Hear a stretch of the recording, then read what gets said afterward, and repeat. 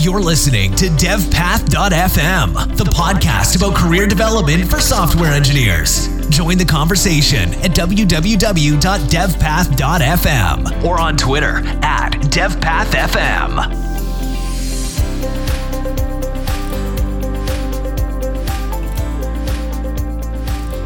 Hey everybody, I'm here with Tung Nguyen, who is the founder of Bolt Ops. It's a consultancy that he runs, and then also the creator of the Jets framework, which is a serverless Ruby framework.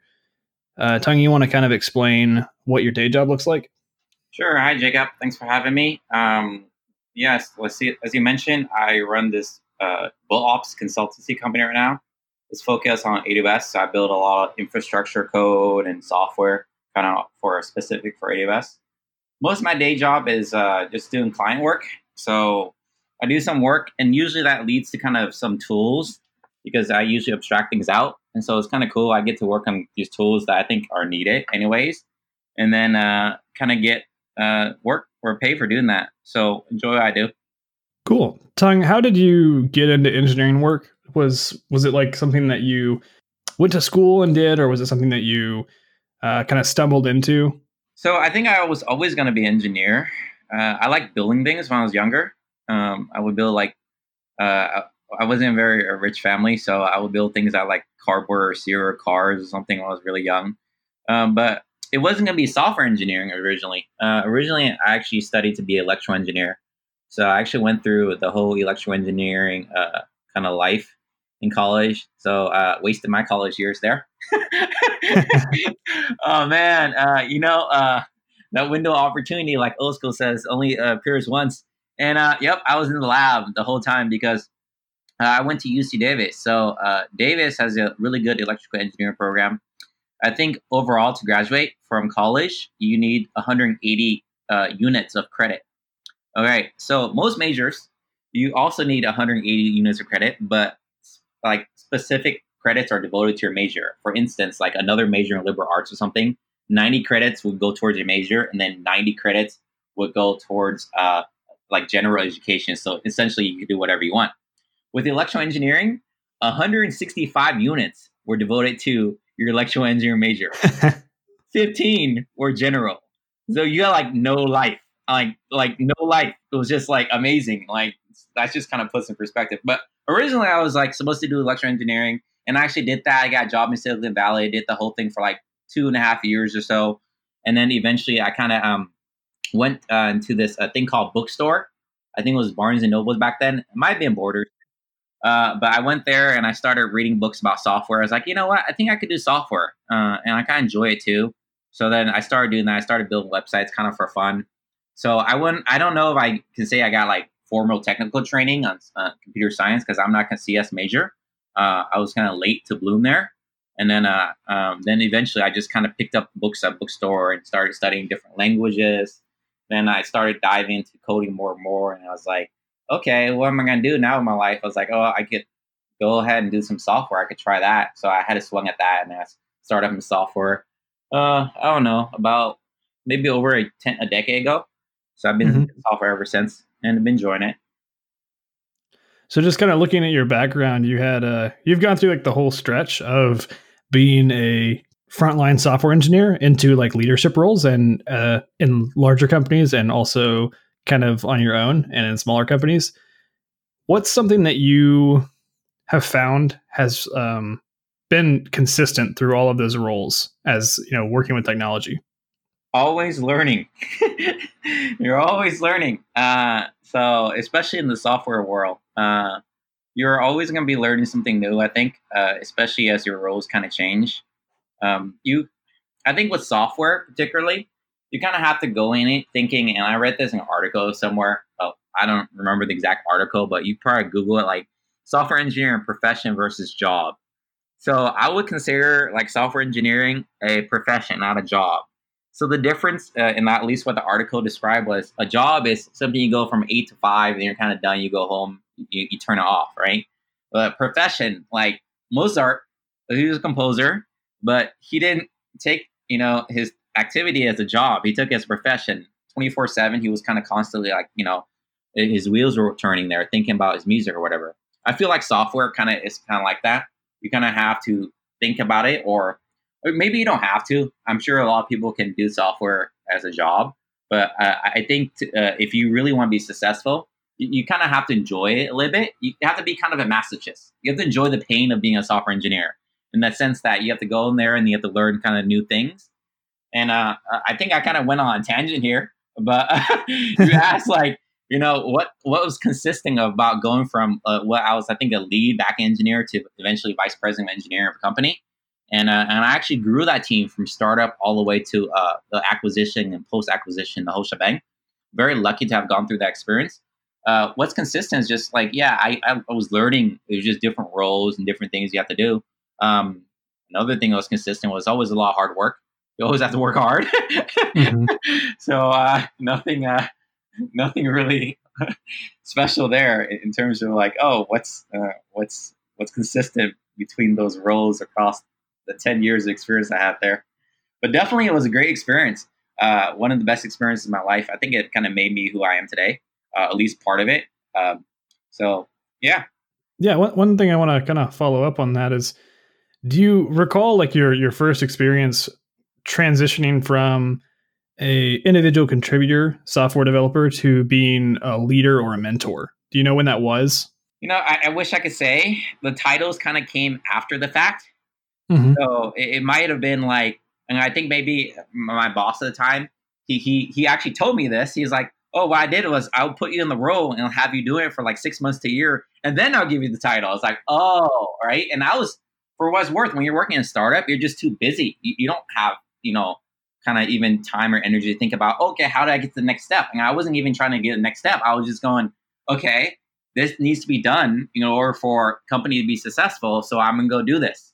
I didn't really kind of think strategically about my career, like maybe what I would recommend for people. I just kind of head first dove in and just like, okay, I need to work hard to kind of fix this problem that we kind of have right now. Whether it was like an engineering problem, whether it was a management problem, like I just kept on like, okay, what do I need to do next? So I can't really say, like, I don't know. I guess if you look at my titles, right, it was back engineer, then something like engineer manager, then director, and then vice president. So maybe a year before each of those roles, this was when I started transitioning.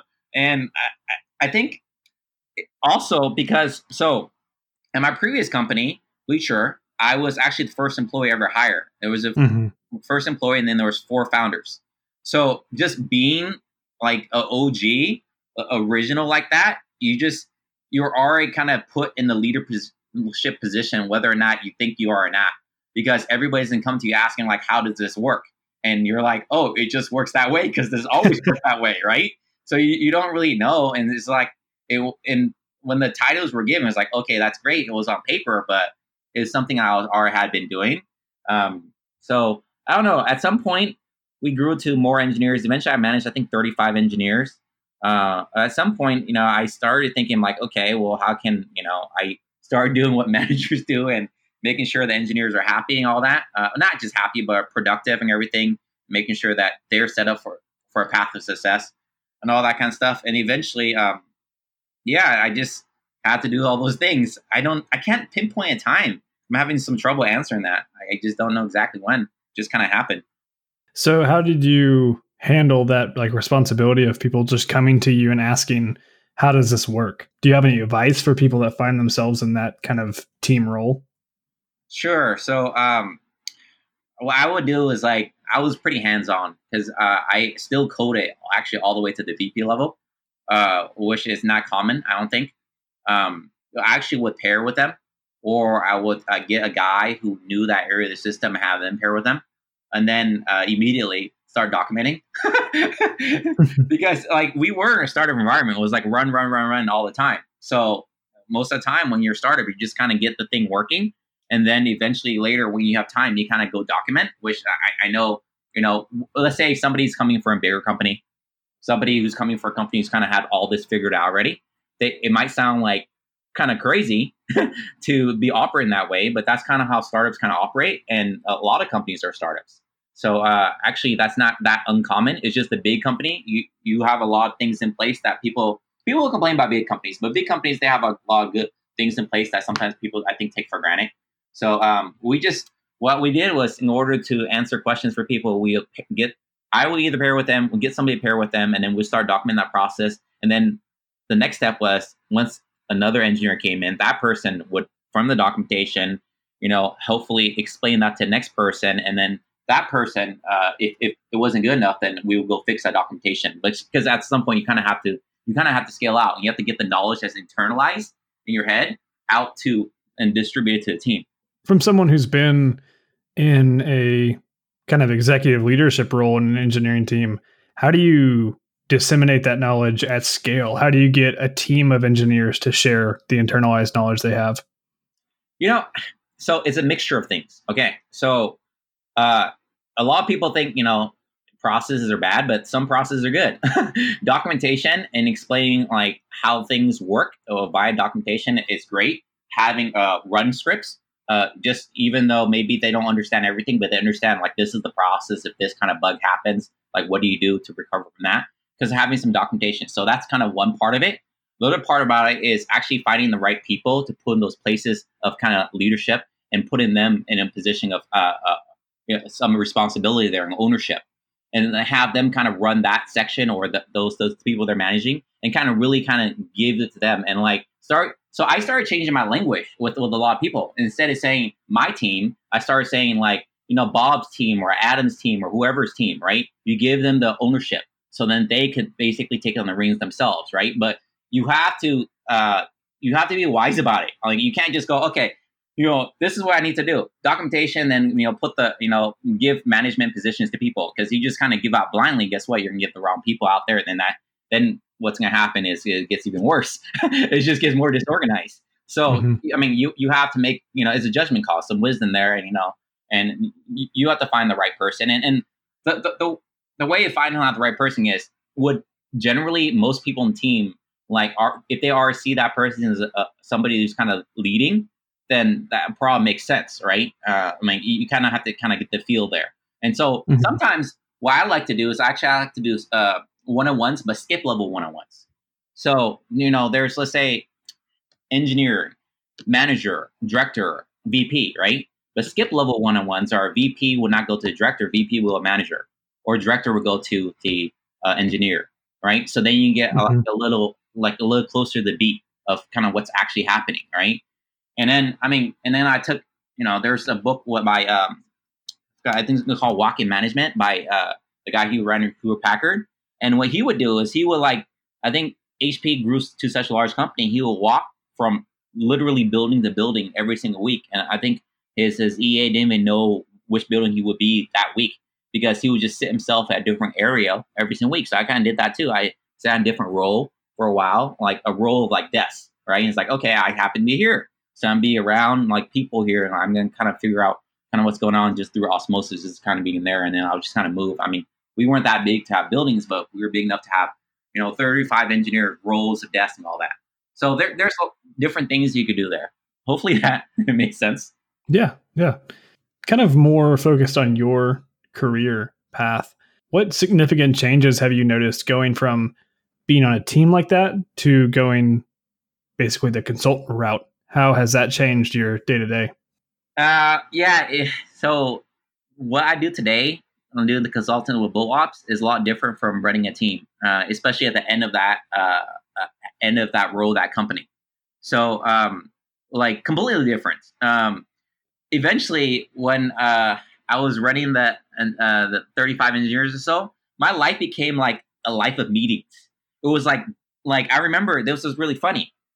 I was walking around and I happened to walk past the one of the office manager's desks, and she was talking to like one of their like coworker, and she had looked at they had somebody's calendar open, and they're like, "Wow, that's a messed up calendar. Look at that. It's all meetings back to back."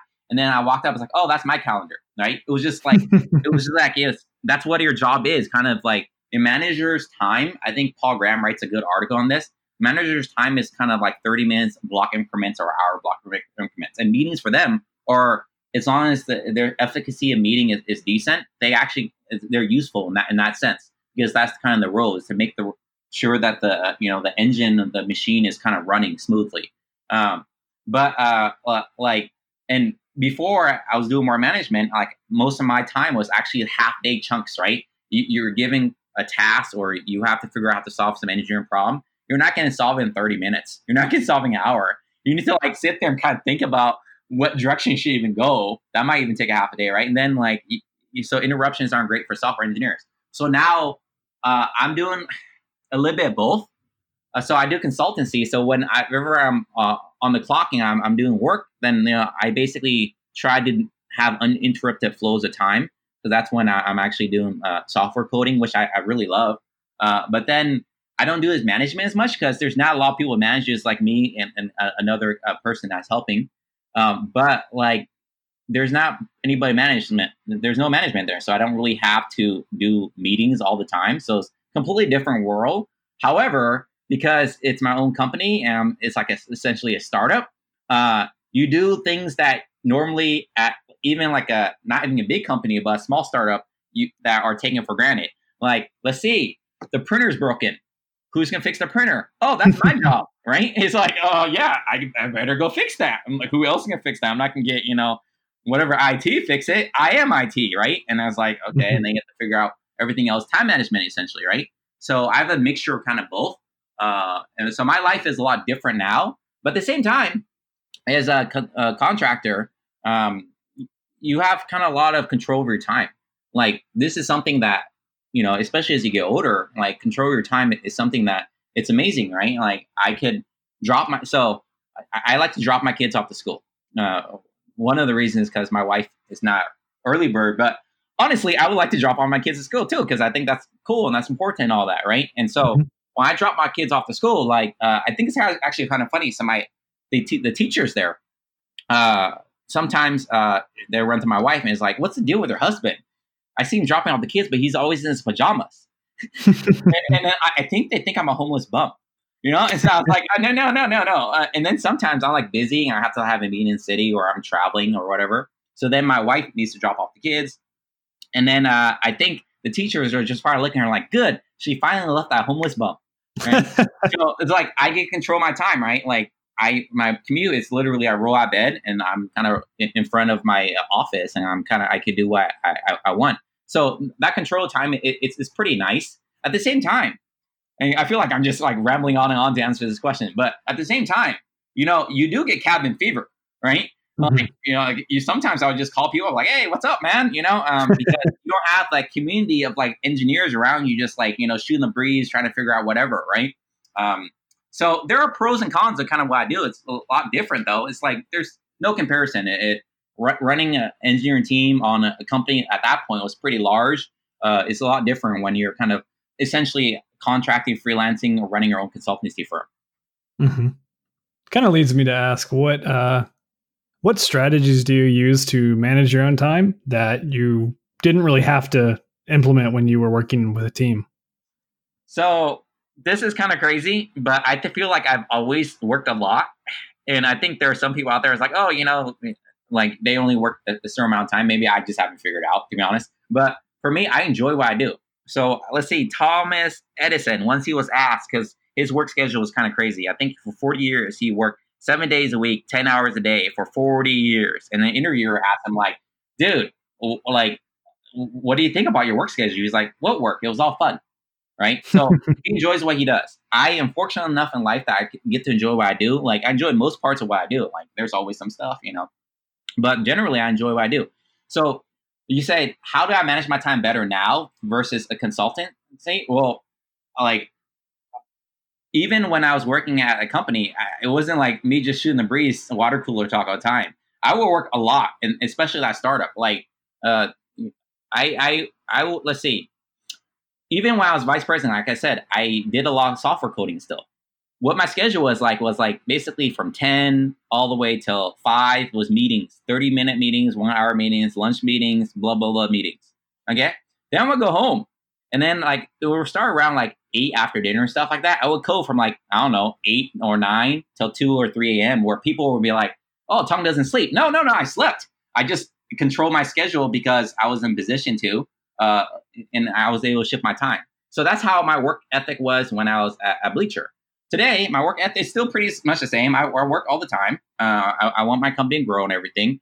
For a while there, my schedule was I'll actually wake up quite early, like 5 a.m. in the morning, and kind of start there. And then I will actually go sleep pretty early because, it just your body got tired and all that. But I found myself way more productive in the morning.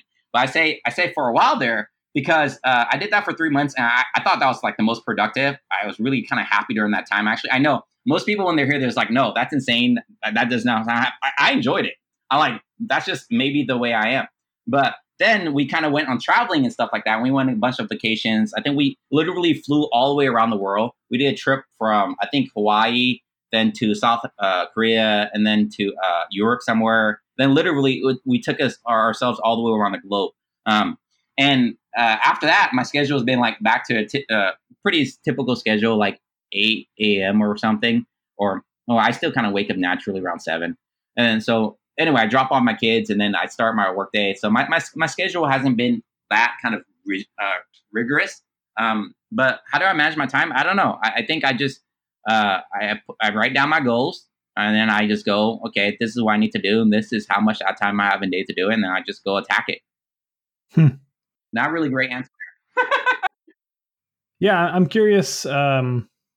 How do you set goals? Do you set goals around deliverables? Do you have like personal objectives that you want to accomplish for yourself or for your company? Do you have like a framework or a structure for doing that? Yeah, I've studied a lot of different ways to do this. I feel like still haven't perfected it, but maybe it's just one of those things where you just really never perfect, but you just kind of continuously work on it. So yeah, I kind of set together kind of quarterly goals. So I have like three things. These three things I want to achieve by the end of the quarter. All right. And then I have more like daily tasks, not necessarily goals, but like things to do. And then I try to make sure those tasks align to like those three major things I kind of want to do by the end of the quarter. And then sometimes, especially when you're kind of making up and you're just like, oh, I don't know what I'm doing. Let's just make it up. Guess what? You don't really align yourself to that. And they're like, why doesn't that align? Right. Then you evaluate that. And I wouldn't say I systematically yet evaluate it, especially unless it was that one period of time when I was actually waking up pretty early. Then I think I was being very systematic. And again, that's why I was like, oh, okay, this is awesome. But now I just more free flow. And then at the end of the quarter, I'm like, okay, well, I didn't really do exactly what I thought I was going to do because these other parties kind of came up, and that's fine. And then it was like, but I still review kind of what I was able to accomplish. And it's like, okay, I'm still pretty happy with what I've been able to do. So when you were in a leadership position, what was some advice that you found yourself repeating a lot, especially to people who were more novices or intermediate in their career? Oh, yeah. So this definitely was a large part of my time. So a junior person, right, mostly would come up and it's like, I don't even know where to start. Point me in a direction. And I was like, it's the most important part when you don't know where to start is actually just to start. Because you have like analysis paralysis as engineering. You're just like sitting there like, I don't even know. It's like, you know what? Just go with it and just trust that instinct. And if you kind of go with it, you're going to eventually figure out that, look, because I've started, I was able to figure out that I shouldn't have gone this direction at all versus kind of sitting there and kind of not doing anything. So one bit of advice I give to kind of more junior dudes is just like, just start, just start. And then just start writing something down. Just start writing. It doesn't have to be code. It could be your thoughts on like how you want to approach this. And then start coding a little bit. And then also maybe strategically maybe if you're really having trouble starting something, do the easy thing. And then immediately, once you start kind of getting a little bit of groove, do like the hardest or the second hardest thing of the project that you don't understand yet. So that way you kind of remove unknown unknowns. Because there are three things. There are no knowns, there are no unknowns, there are unknown unknowns. And the unknown unknowns, you kind of want to remove that early in the project just to kind of mitigate some risk. So that's how I will that's one advice I've given to more junior engineers before. But more generally, like, this is not really my advice, but this is advice I've gotten from a lot of the people accumulated through the years, I guess. But I tell people, look, the people who are going to be successful, whatever they do, like, there are kind of 4 pillars of success. The first one, let me see. I haven't said this in a long time since I've been freelancing for myself now for 2 years. But okay, I can do this. Okay, so 4 pillars of success, right? So some people are just naturally smart. Some people are just really they're born naturally talented. Like, for instance, some people are born good looking. I don't know who's good looking nowadays. Movie stars like Brad Pitt, maybe. So some people are born looking like Brad Pitt. I'm sorry, he was born good looking. What can you do? Some people are born tall. Okay, some people are born pretty with pretty good brain capacity there, I guess.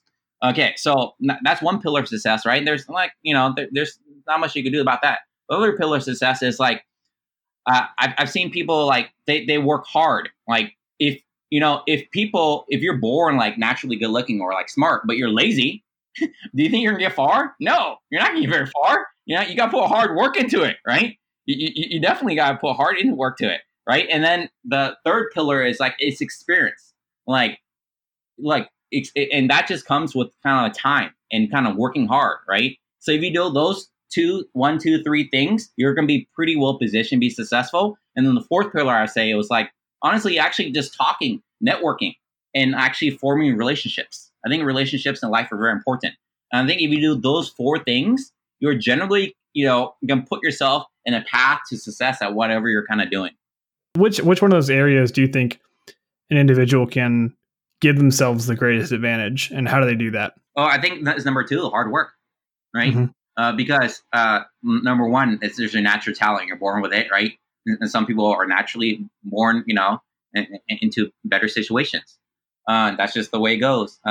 Then what was number three? I'm trying to remember the pillars. Experience. Well, that takes time, right? And so I think number 2 and 4, those are probably important to answer that question. Okay, to answer your question, Jacob. Number 2 is hard work. Like, maybe you can't control the timing or luck, right? Like, so I had a friend. I ran into him in the mall. Let's see. I ran in the mall, I don't know, 4 years ago. And he was like me. He went to the same high school. I think he was a year younger than me. And then he actually had been through like 6 startups in the span of 5 years. Like, imagine that. You go through 6 startups in the span of 5 years. So all those startups failed. So that's pretty tough on somebody, right? Like, that's gotta be tough emotionally. I was like, I was very lucky. The startup I was at basically kind of was a success story, and it was only 1 out of 10. So you have to be very lucky or fortunate. But anyway, so he kind of told me, he's like, my dad. He was like, my dad told me if you work really hard, right, you'll be successful in life, right? And he's like, and he was actually pretty like upset about this, and he was like, well, that's not true, darn it, And I was like, wait, dude, let me qualify that, because the moral from that is not like, oh, if you work hard, you're not going to be successful. No, that's not the moral. Right? The moral is you have to work hard so you're positioned to be successful. When that door of opportunity opens, you're ready to walk through it, right? Because opportunity, there is luck and timing. There always is. Like, some people actually don't. Some people just really luck out. But I think if you're working hard and you go day in, day out, and you're just putting always the effort in, when that opportunity presents itself, you're going to be ready for it, right? Versus somebody who hasn't been practicing. It's kind of like maybe like a professional sport, like football or something. If you practice, you can throw the ball. Or like Kobe Bryant, he had a really good work ethic, right? And that's eventually one of the reasons. And Michael Jordan is another good example. Like, they put a lot of work hours in there, right? But then once it was time for like the finals game or whatever, they were ready for it, right? But you have to number 2 is definitely there. And then, number 4 is very important too. I'm finding out more, right? You should network. You should take advantage of the fact wherever you live. If you're, there's a meetup or something, go to it, meet people, try to meet. Don't just be the engineer in the corner. So I want to ask a question. Maybe the answer is hard work. Maybe that covers this. But how do you keep up to date with technologies? And as a consultant specifically, how do you decide where you're going to invest your time? Sure. So for me, so when I started the consulting, I sat down with a bunch of people, and one of the people I sat down with, were kind of like 2 people I see as friends, but they had been running their own consultancy for 8 or 9 years successfully, and they're not in the same space as me. They're iPhone developers or Android developers. They're an app shop, and ask them, okay, tell me what not to do and tell me what to do more successful, right? And this is something I've learned later. I was like, wait a minute, maybe I should ask people, right? Like, I don't know everything. And they told me actually to they told me a lot of really really good things. But one of the things that actually to told me was to actually go cloud agnostic, right? Because then you can get more clients. But I actually chose the exact opposite, so I didn't listen.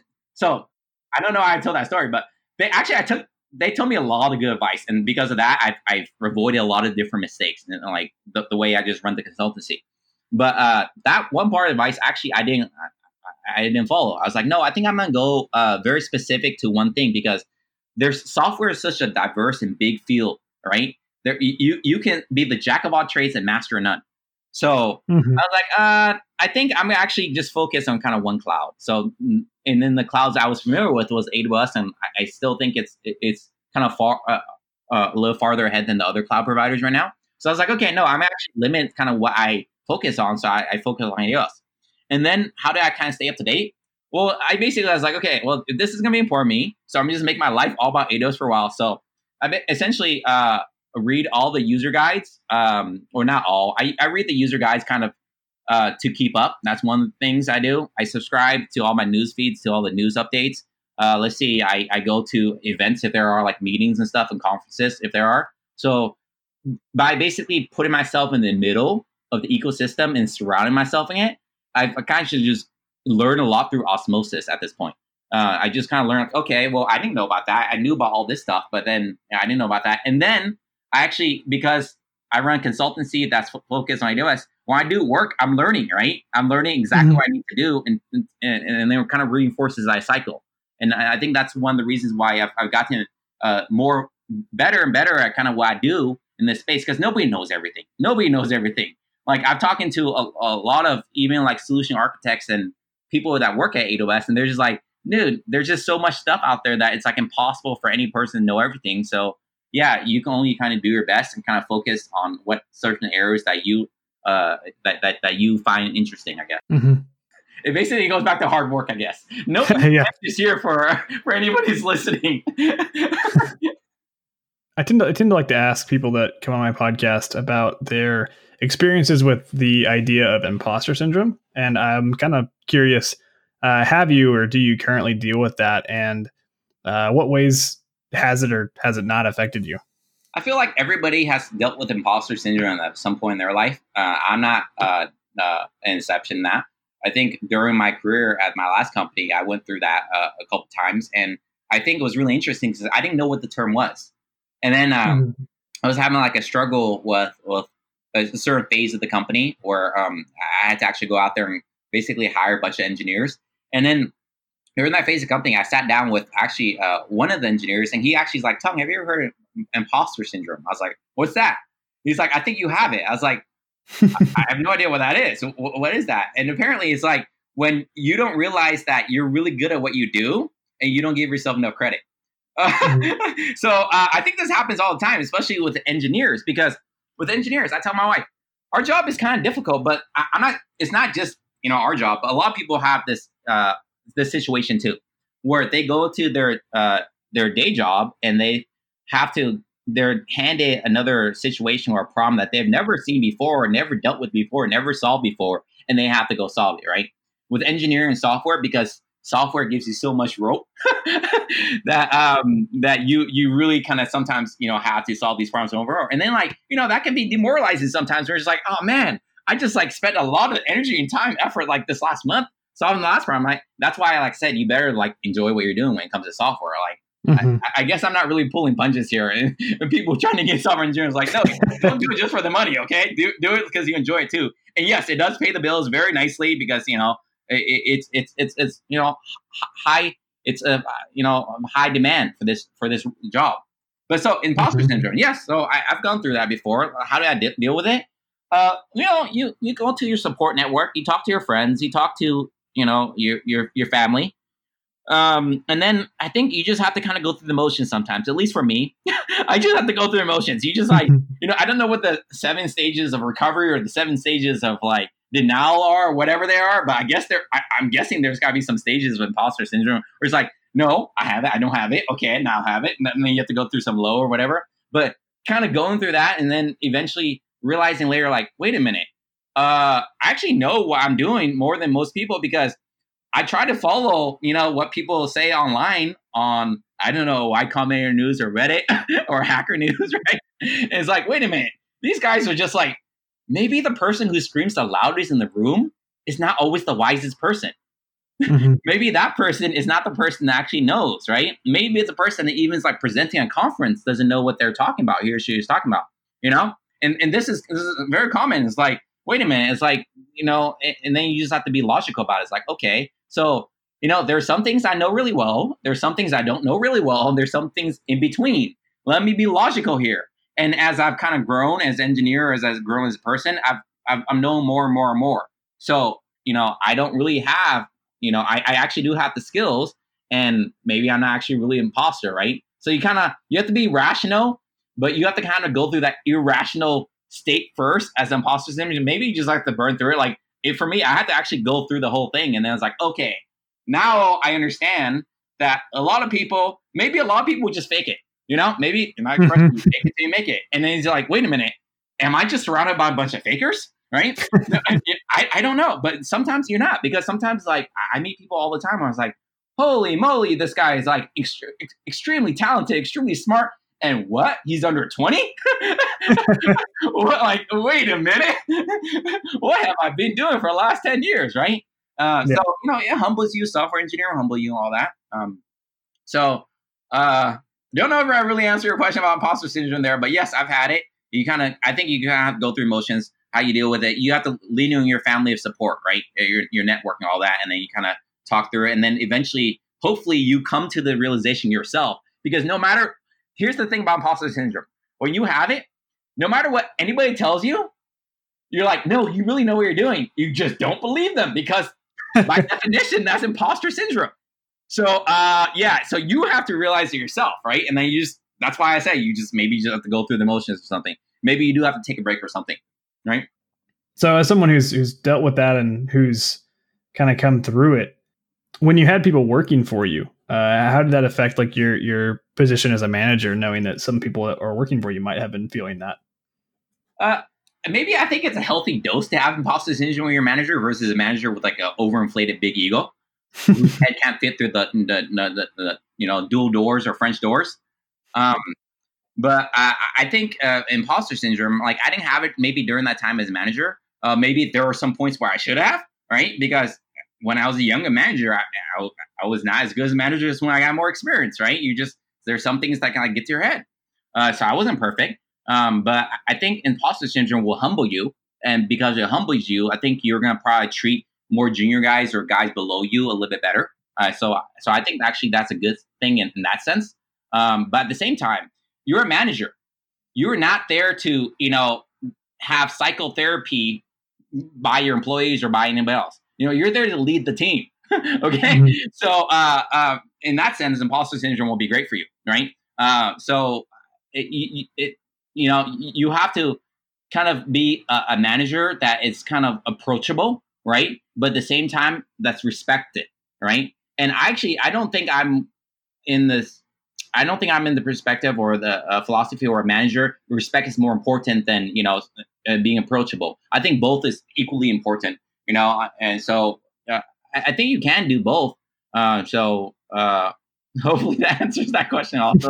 How imposter syndrome helps you become a better manager. You think that was the original question? Because I interview people who are really successful or at least very experienced and have done a lot of really cool things. It's easy for people to listen to this and think of you as, kind of a hero or a person they put on a pedestal. So to humanize you, and everyone I interview, I ask to share something that they consider themselves to be bad at. Time management. I'm still working like crazy. I think, let's see. No, there's a lot of things I'm bad at. Yeah. So I would consider myself, I like languages that are not compiled, I found. Mm-hmm. It was really funny because when I was an EE major, I took assembly, and actually that was one of the few classes I not only got A, but I got A+ in that class. I really enjoyed it because with assembly, you only have some well-defined things you can do with it. It's a very limited language, right? So that's pretty low level. However, I would say I'm not very good at what I would consider lower level languages and like scripting languages like Ruby. So I like interpreted languages more than compiled languages. Not that I haven't done plenty of compiled languages. It's not something I enjoy as much. Maybe it's because I like the more instant gratification of just changing some interpreted code and just, then running the script again. And yeah, I know you can have scripts and stuff that kind of make that faster and all that. But so I wouldn't say that I'm very good at the kind of lower level stuff, like in those languages. I understand the concepts, but I just don't play in those languages as much as I do interpreted languages. I just don't find it as enjoyable. So I wouldn't say I'm very strong there. There's a lot of things in this space that, people refer to the full stack engineer. Okay, you know the full stack. Well, do you really know the full stack? Do you know the entire 7 layers of ISO? I didn't have to say OSI layers, right? I was like, I've read about it before, but can I take Wireshark and pull up and then, figure out my packet sizes are smaller if I'm using like this one protocol versus other protocol? I don't know. I've never really had to do that, right? So like those lower level things I'm not as good at. So, there's some kind of weaknesses there. But I think everybody's going to have some weaknesses, and it's fine. There's only so much time in a day. So just based on that, what's your strategy for dealing with things that you think you're bad at, with knowledge gaps or whatever else? I shouldn't joke, but run and hide. I don't know. I don't have. So here's the cool thing about what I do. So DevOps or software, cloud software, right? It's more kind of driven.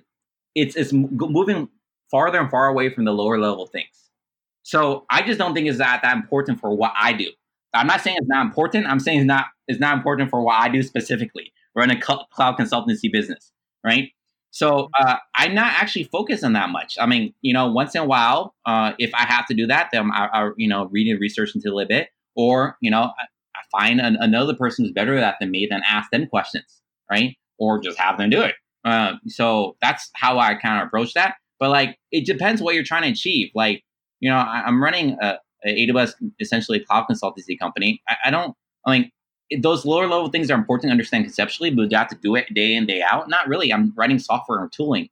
And going back to your actually other question, your question was how do I keep up, right? So I said I read a lot. I surround myself in kind of the community, but I also build a lot of tools. I get a lot of enjoyment out of building these tools because they solve a specific problem for whatever problem I'm working on. And then I open source those tools. So open source actually helps me learn a lot and keep up a lot. And then I find once I read other people's open source tools, I'm like, wait a minute, that person did it way better than me, right? And I'm going to start doing that way because that's just makes more sense. And it's very rare when I look at my code 6 months later and don't think, what was I thinking 6 months earlier, right? So that always seems to generally happen in life, and that's fine. But yes, hopefully I answered that question again. Yeah, so I think that covers all the questions I have. Before we wrap up, I want to give you an opportunity. Where should people go to find out more about you, Tung? Sure. So my website is bullops.com. Okay, so that's my main consultancy website there. You'll see a bunch of tools I've created. And then I have a bunch of tools. One of them right now is Jets, Ruby and Jets. That's a site that basically is the documentation page for my Jets framework. I have a bunch of other tools. Another one's on UFO. That one's called, I was very proud of the name there. I was like, I know, I'm going to name a UFO. I'm going to name the command UFO ship to ship the Docker container onto Amazon there. So UFO ships. So those are some sites there. Let's see. I have a LinkedIn page. I'm kind of all over the place on LinkedIn now. I have Twitter, small but growing Twitter account now. My Twitter handle is TONGUEROO. And I also have a YouTube channel now with a couple views. Well, I appreciate your time, Tung. Okay, no problem. Thanks for having me, Jacob. Thanks for listening to devpath.fm. Want to ask a question? Send an email to jacob@devpath.fm.